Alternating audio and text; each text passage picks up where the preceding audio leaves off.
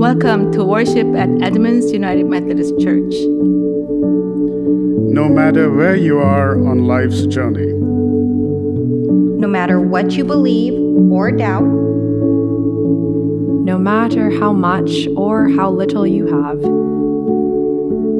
no matter your race, gender, or immigration status, and no matter whom you love, you are beloved, belong, and are welcome.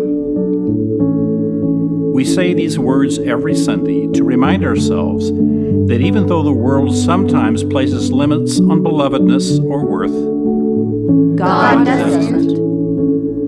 So friends, welcome. Morning, and welcome to worship at Edmonds United Methodist Church. My name is Donna Pritchard. I'm the pastor appointed to serve this church, and this is... I'm Denny Velasco, and I'm the liturgist.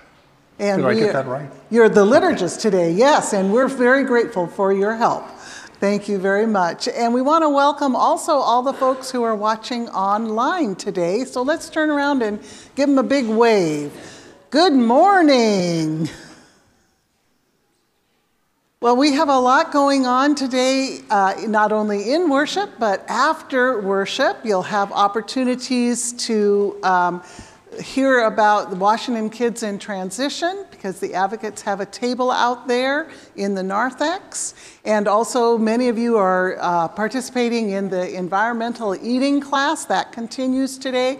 And we are expecting a special guest, Dr. Rebecca Miner, the school superintendent for Edmonds School District, who will be telling us a little bit about the bond issues and doing a Q&A session in the library following worship. So don't rush out after we have our worship together today. There's plenty more yet to come. And now, if you would stand in whatever way you are able to, in body or in spirit, for the call to worship. The Word of God came to Jonah. The Word of God comes to us. Go. Despite your fears. Speak. The truth of God. Love. Your neighbor and your enemy. Forgive. As you have been forgiven. Receive. Grace upon grace. And now, my friends, living together on the ancestral lands of the Coast Salish peoples, we want to begin worship by reconciling our hearts and minds to God and one another with the passing of the peace.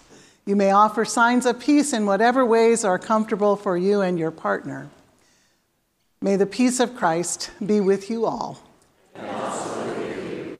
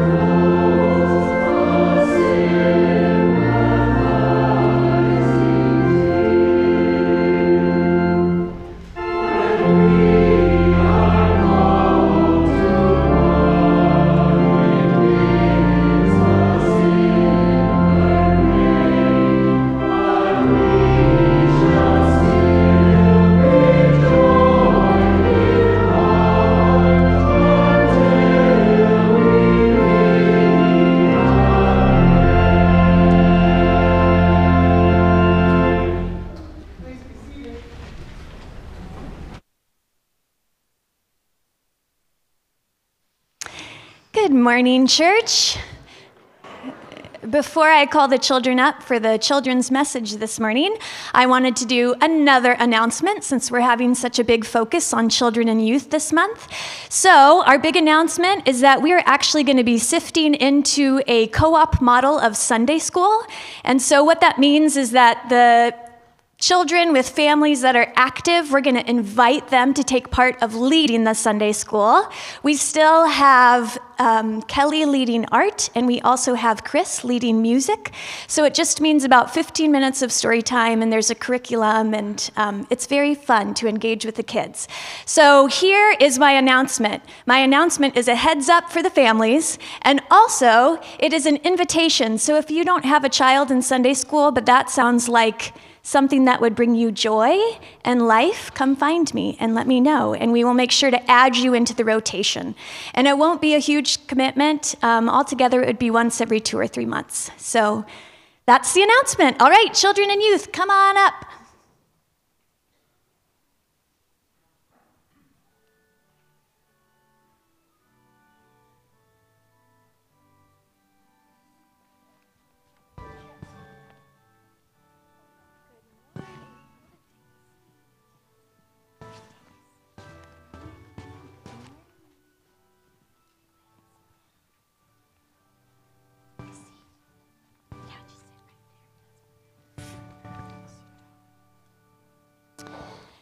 Good morning. Okay, here's what I would like you to do.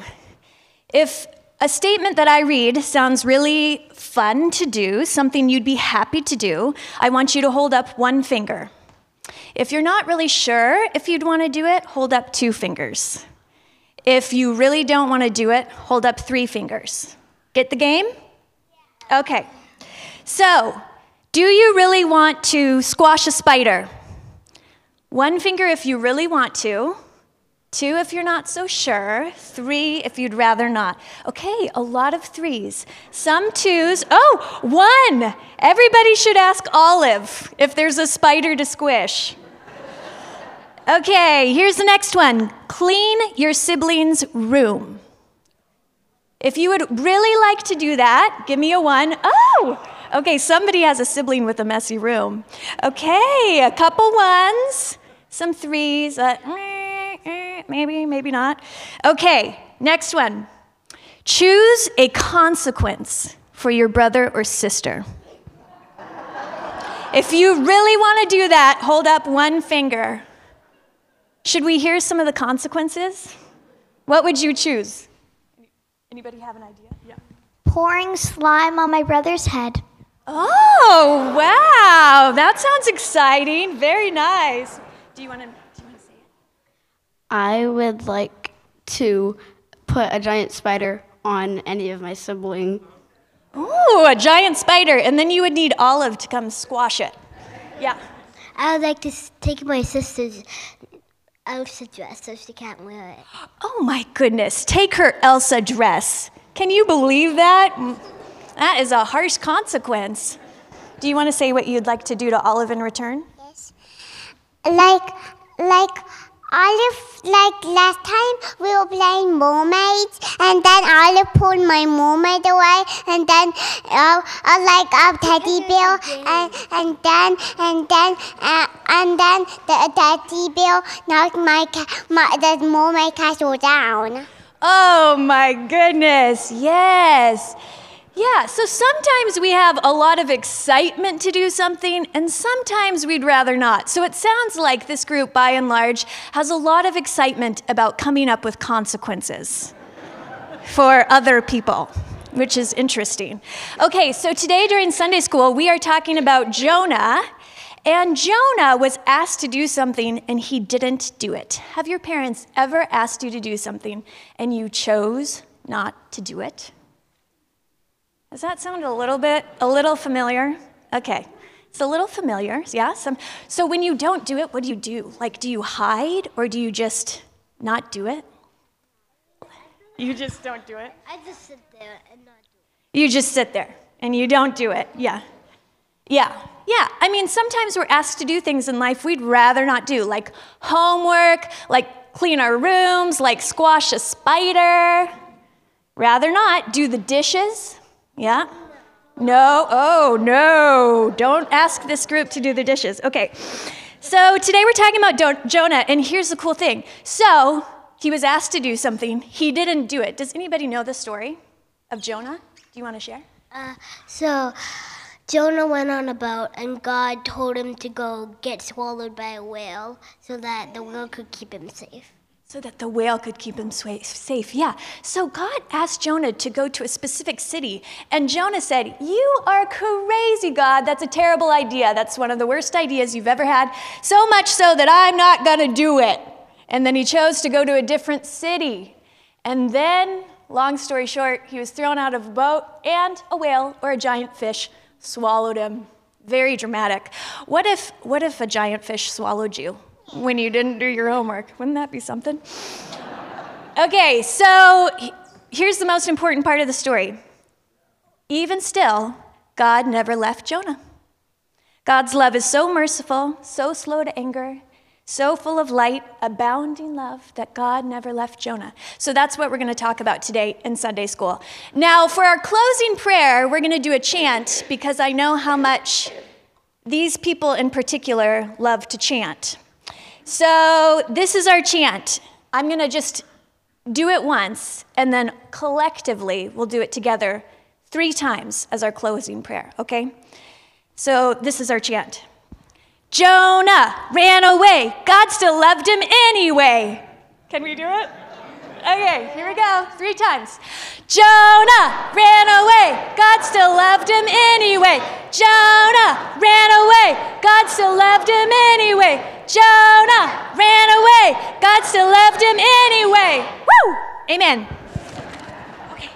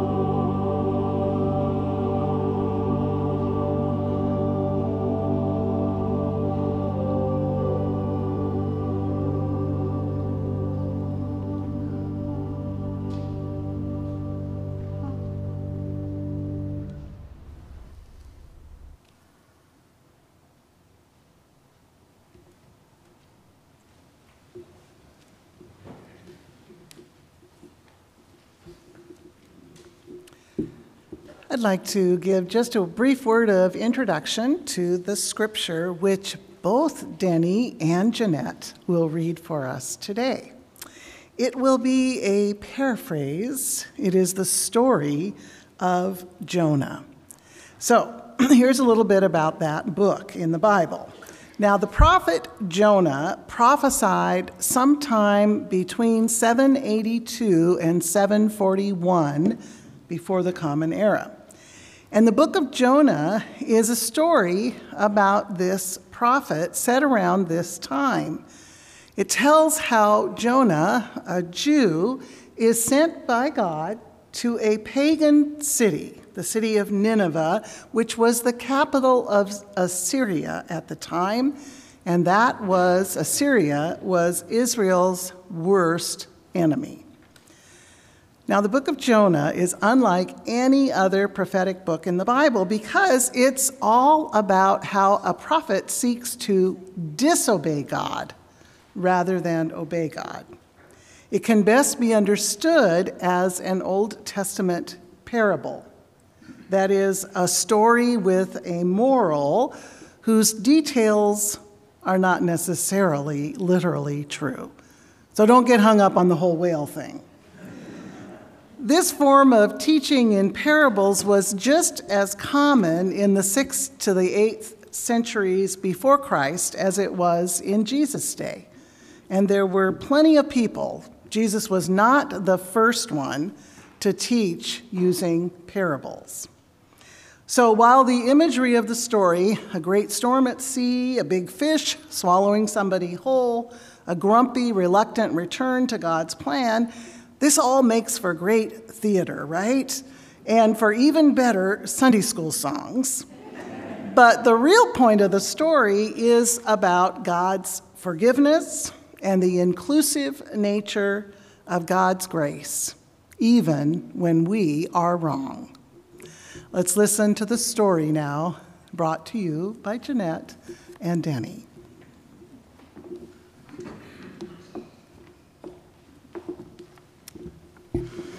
Good morning, church. My name is Jeanette Murphy. And I'm Denny Palacio. This morning's scripture reading is a paraphrase of the book of Jonah, and it is a bit longer than our usual reading, so please remain seated as you listen.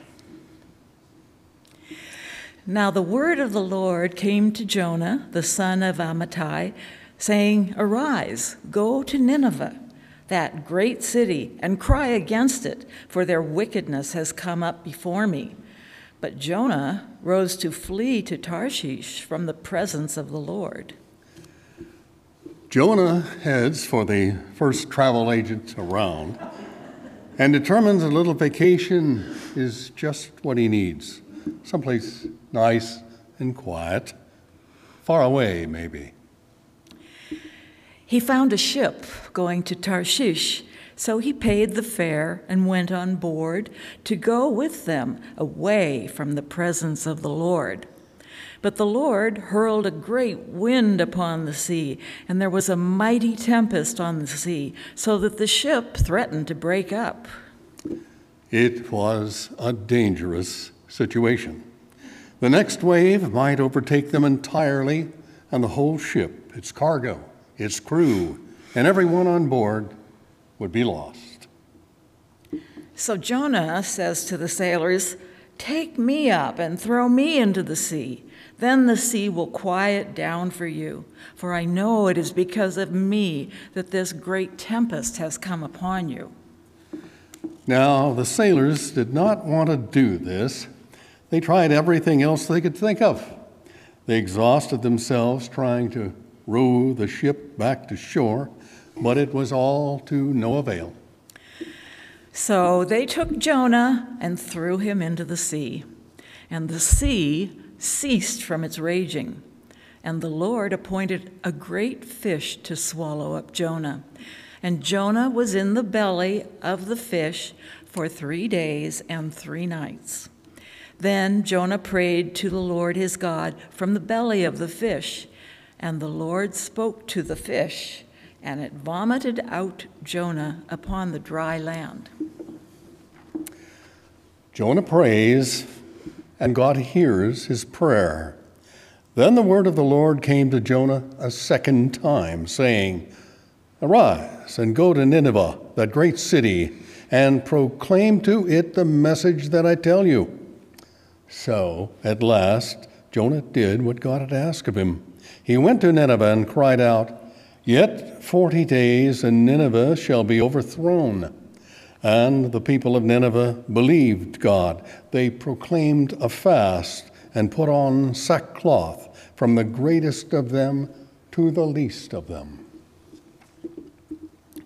Jonah prophesies, and the people repent. When God saw what they did, how they turned from their evil ways, God repented of the evil which he had said he would do to them, and had compassion on them. God sees their repentance and forgives the Ninevites. He will not destroy them after all. But that displeased Jonah greatly. He was angry. So Jonah prayed to the Lord and said, Is this not what I said when I was yet in my own country? That is why I made haste to flee to Tarshish. For I knew you are a gracious God, merciful and slow to anger, and abounding in steadfast love. Therefore, Lord, now take my life from me, for it is better for me to die than to live. Jonah can't quite believe God's compassion extends all the way to those horrible people of Nineveh. And God said to Jonah, Do you do well to be angry? Jonah goes off to sulk. He is angry, furious, in fact, to have been so wrong about God's care for a great enemy. The Lord God made a plant and made it come up over Jonah, that it might be a shade over his head, to save him from discomfort. And Jonah was grateful for the plant. But when the dawn came the next day, God sent a worm, which attacked the plant so that it withered and died.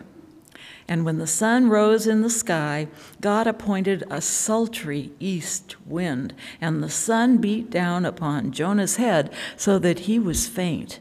And he said again to God, It is better for me to die than to live. Then God said, You are concerned about a bush which you did not even grow, a bush which lived only for a day? Why should I not be concerned about Nineveh, that great city in which there are more than 120,000 people? And that is the story of Jonah, who got everything all wrong. For the word of God in Scripture, for the word of God among us, for the word of God within us. Thanks be to God. Please join in singing the hymn of preparation.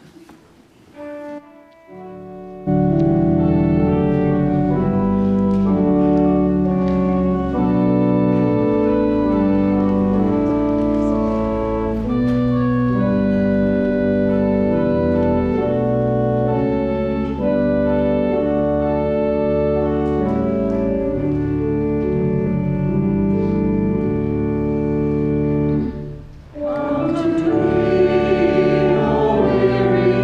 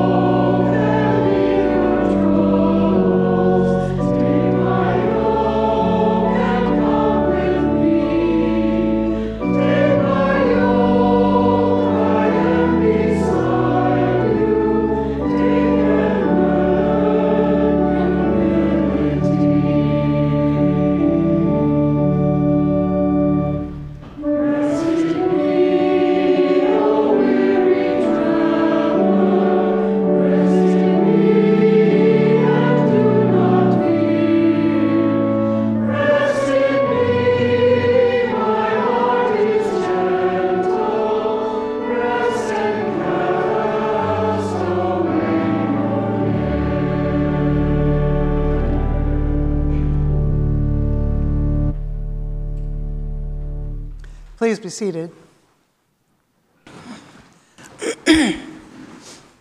Grace and peace to you from God and from Jesus Christ, who calls us into community this day. Oh, Jonah. Could there be a better example of what happens all too often when we are caught off guard by our own mistaken biases, fears, hopes, or dreams? Jonah had such a hard time. He could not get out of being rightfully wrong. The story begins with Jonah's disobedience. It was just too much what God was asking him to do. I mean, why should he care if Nineveh were swallowed up by God's fury? Jonah probably thought that would actually be a good thing. Think about it. Who have you found yourself thinking, oh God, a little smiting might be good right about now? You see, Jonah, like all the good Israelites at the time, hated Nineveh, considered them an evil empire. They were mortal enemies. So Jonah thinks he's doing the sensible thing. The same thing you and I do countless times every week. He runs away from God. Why not take a little short notice vacation? Why not pretend I did not hear God calling me, or I did not understand God's mission? Surely God will forget about it and will leave me alone if only I run away fast enough or far enough. But then, as they say, the best laid plans go awry. The waves come crashing against the boat, and even the most experienced sailor is terrified. Now, for some reason, Jonah admits to the real reason for his trip.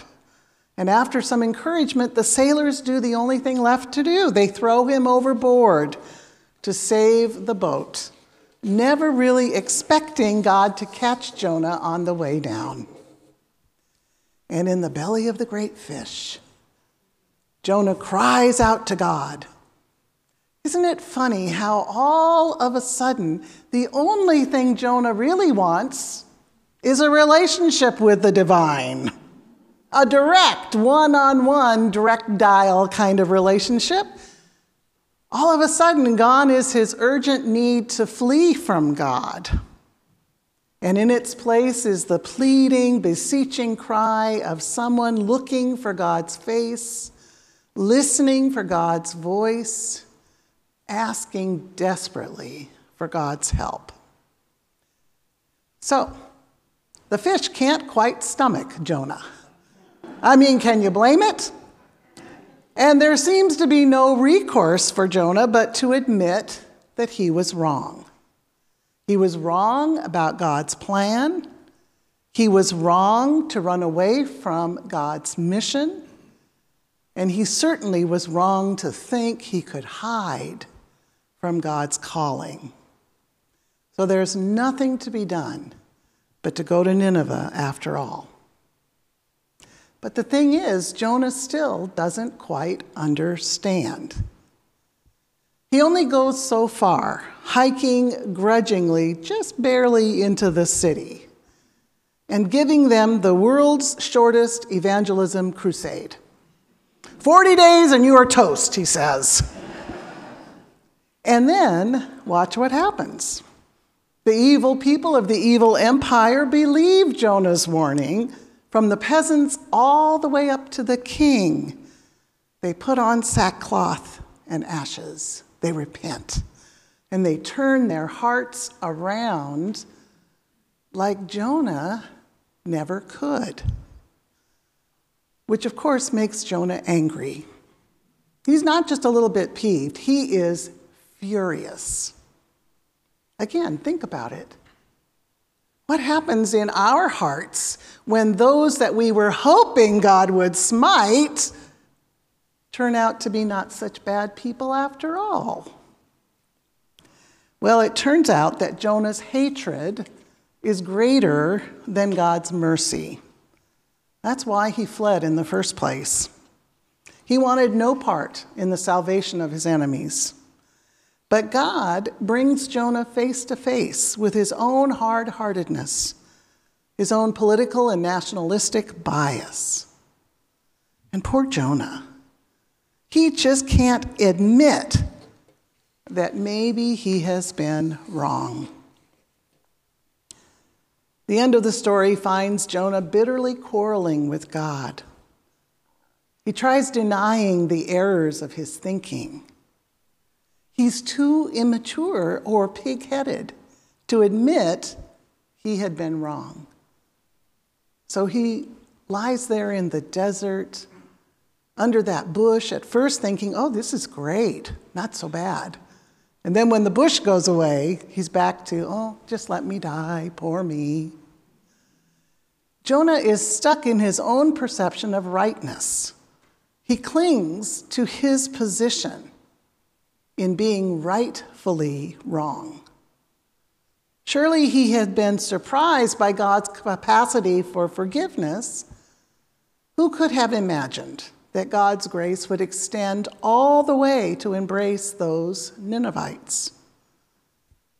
And in his denial, Jonah responds not so much to the facts of God's love as to the feelings that fact evokes in him.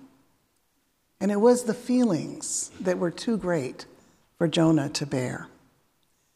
You see, his belief system, his worldview, had told him who was right and who was wrong, who was to be embraced and who should be cast out from God's love. All of that belief was inextricable from Jonah's self-perception, his own identity, even his own sense of security. There's something about us humans. We seem to need enemies, don't we? We seem to crave that feeling that surely God won't like that person or those people. Well, no wonder Jonah goes off to sulk, just like we do, whenever we are overwhelmed by the feelings evoked when confronted with how wrong we have been. Catherine Schultz, in her book, Being Wrong, puts it this way: seen from the outside, denying error looks irrational, irresponsible, and ugly, while admitting it looks like courage and honor and grace. And sometimes, too, it looks extremely difficult. I think that right now, in this nation, in this community, even in our own families, we need to find ways to move beyond being rightfully wrong. We need to find the courage and the honor to embrace the grace required to admit our mistakes, our limited worldviews, and to find compassion for those bound up in the pain of mistakes which feel like a threat to their very own sense of self.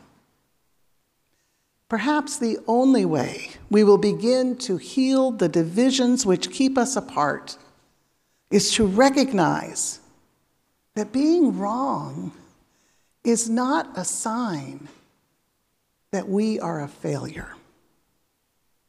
Letting go of our certitude of rightness and recognizing our wrongness with all the humility and openness we can muster, I think that's the only way we are going to begin to grow up.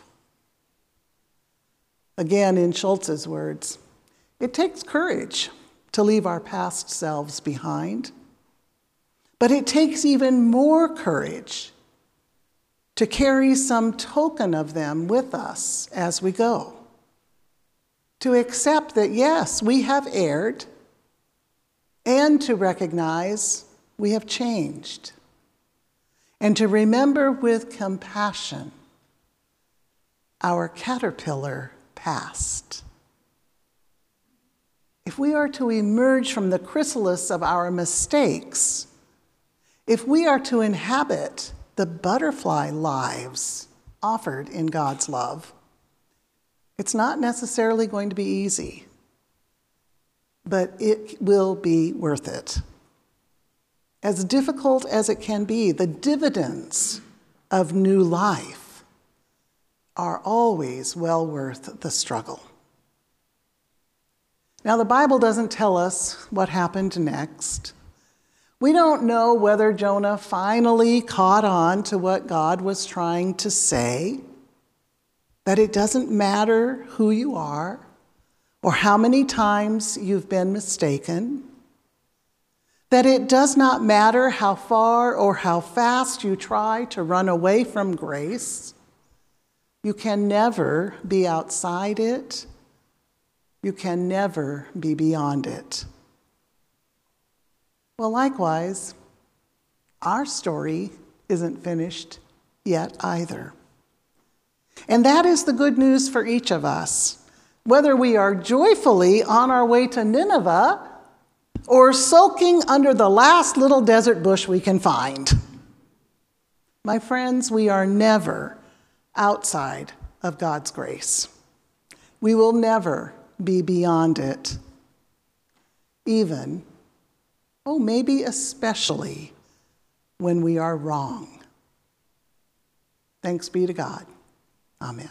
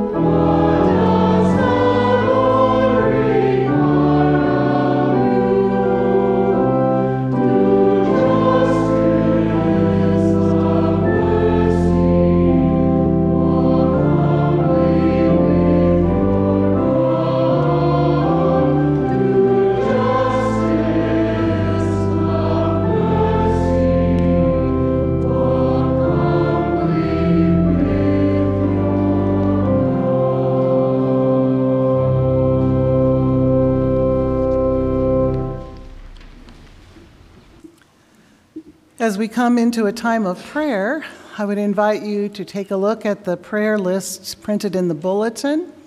We'll take a few moments in silence to allow each of you to bring to God all of these named and those closest to your own hearts this day. Let us pray.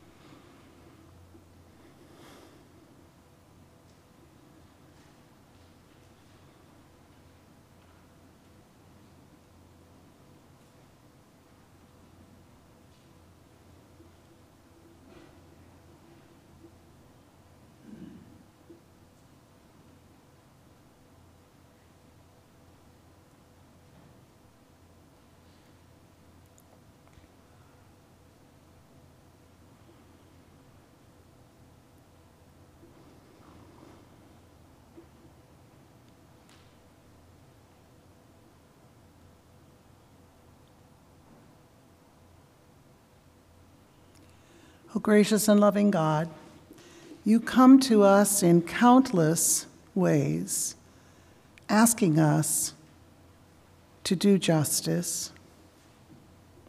Sometimes the action is simple and straightforward, easy to see and even easier to execute, while at other times it feels more complicated. And we wonder which way to turn and what exactly will be helpful. We need your guidance, God. If we are to do justice, we need your continuing guidance, and we need your help. We hear you calling us to love mercy. Oh, how easy it is to love mercy for ourselves. And yet, you want us to love mercy for others, for our families, our friends, our community, even for the stranger we have not yet met, and those we would consider enemies. Help us, God, to love mercy. Oh God, we hear you calling us to walk humbly with you. This may be the hardest ask of all. For humility requires honesty. And we are oh so quick to defend, to deflect, to run away from the hard truths, from the vulnerability of honesty. So we need your help.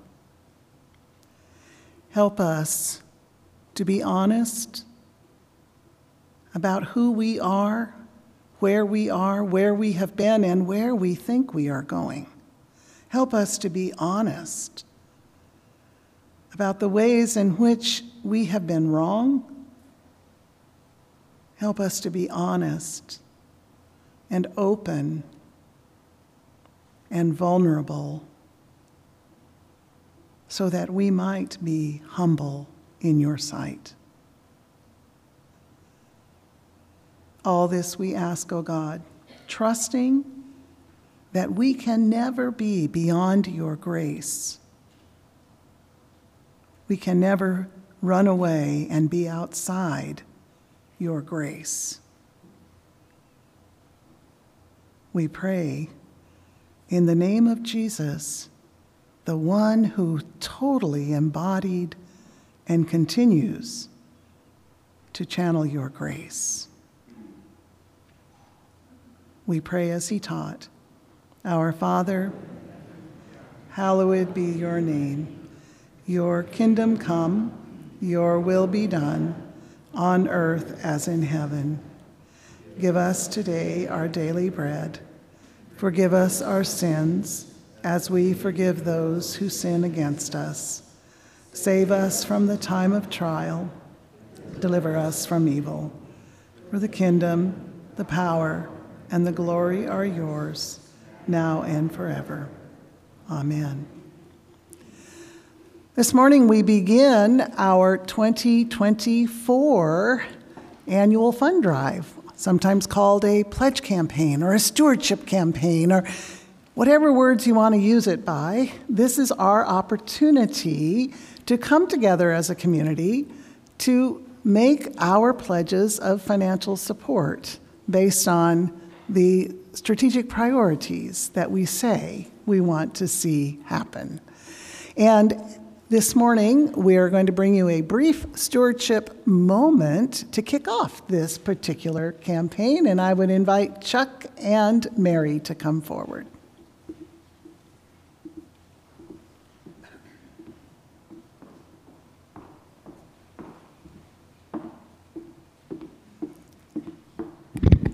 Good morning, church. It's good to be here this morning. Would Chuck and I share a brief stewardship campaign, which has been unrehearsed with you. So we know we've been sitting on the edge of your pews waiting to hear about the stewardship campaign, which we're happy to share with you. But before I do, I wanted to say thank you so much for all the contributions you made last year. Not only financial contributions, but all the time and talents that you have shared, the prayers you have shared, and the care for one another. This is truly a church family that I'm proud to be part of. And although I've not been a member of this church as long as Chuck and Linda, I've been a member for the church for 25 years, and I can honestly say that I'm excited about this upcoming year, that we've got a lot of wonderful strategic priorities that have been gathered from the planning session last fall. So we're pleased to share that I think this week, pledge letters will go out with a form, and that we ask you to return by February 18th, I better get the date right, February 18th, either by mail or by person. And, you know, there's a saying that it takes a village to raise a child, and I think you may agree with me that it takes more than a village, more than just the village to raise what we're trying to do here at the church with our 6 priorities. So we hope you give as generously as you are able to and joyfully as well.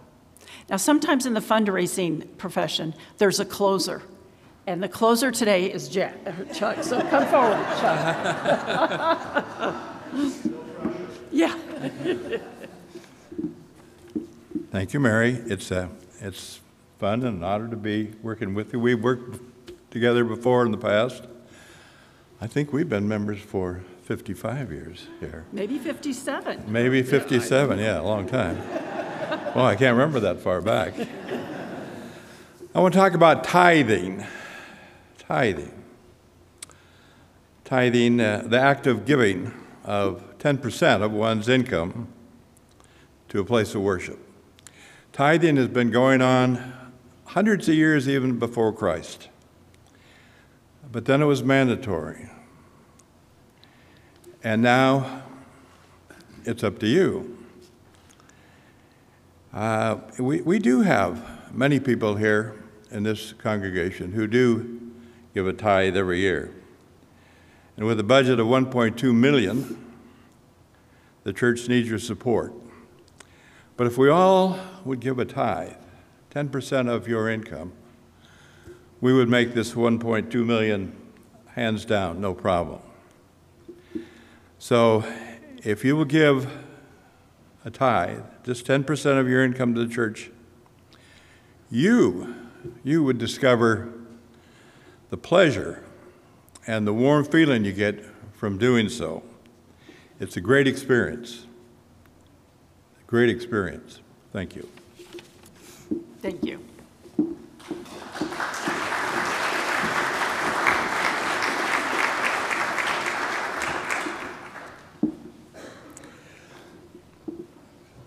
In that spirit, I invite us into a time of giving. The offering plate will be passed in the sanctuary, and I encourage you to be generous as God has been generous to all of us.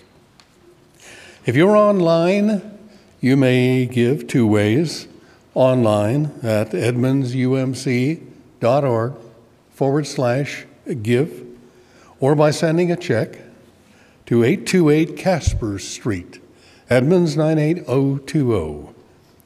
Thank you for supporting the ministries and staff at EUMC.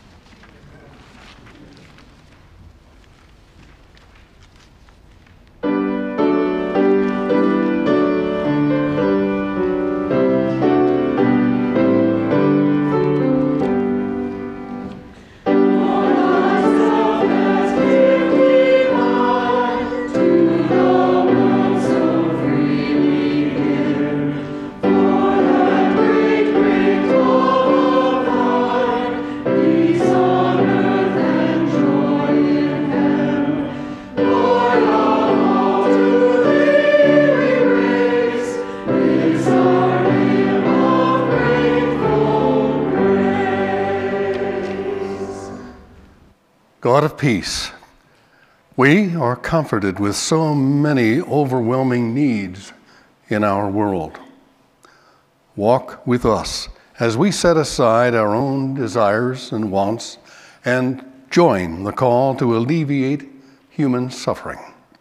Transform these financial gifts into genuine acts of concern and ministry to others.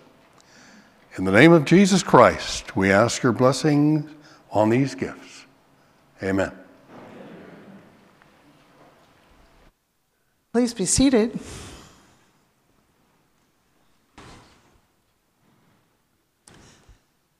I have a few announcements that I would like to make this morning.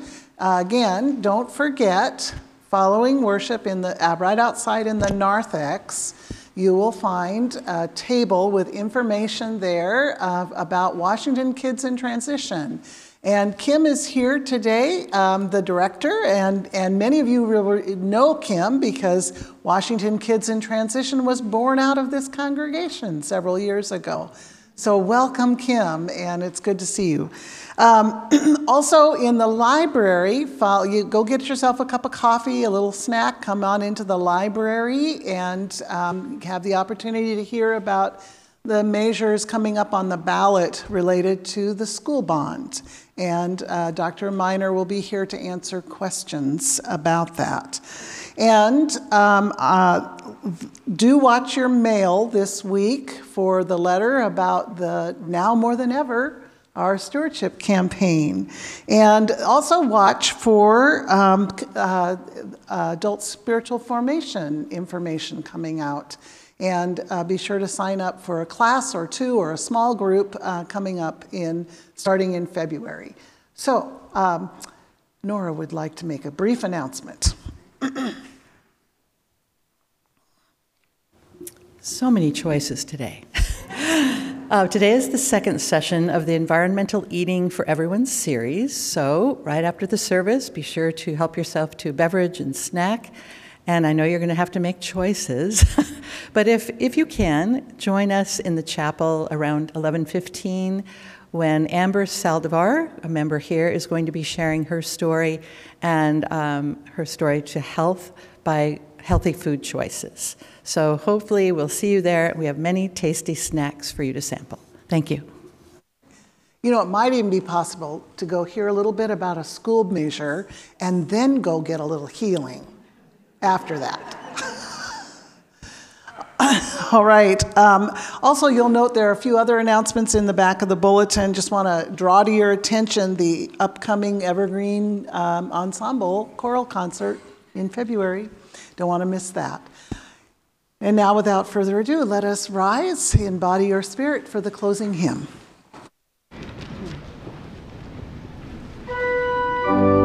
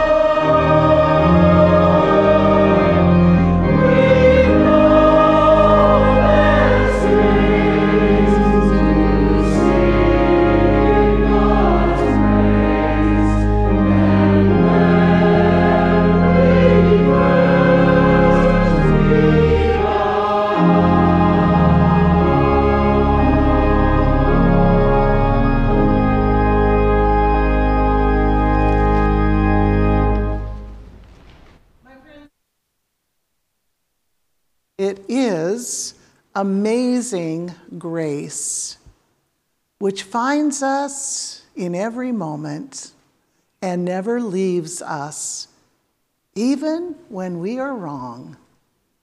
It is amazing grace we can never be outside of or beyond. Thanks be to God. Let us go in peace. Amen.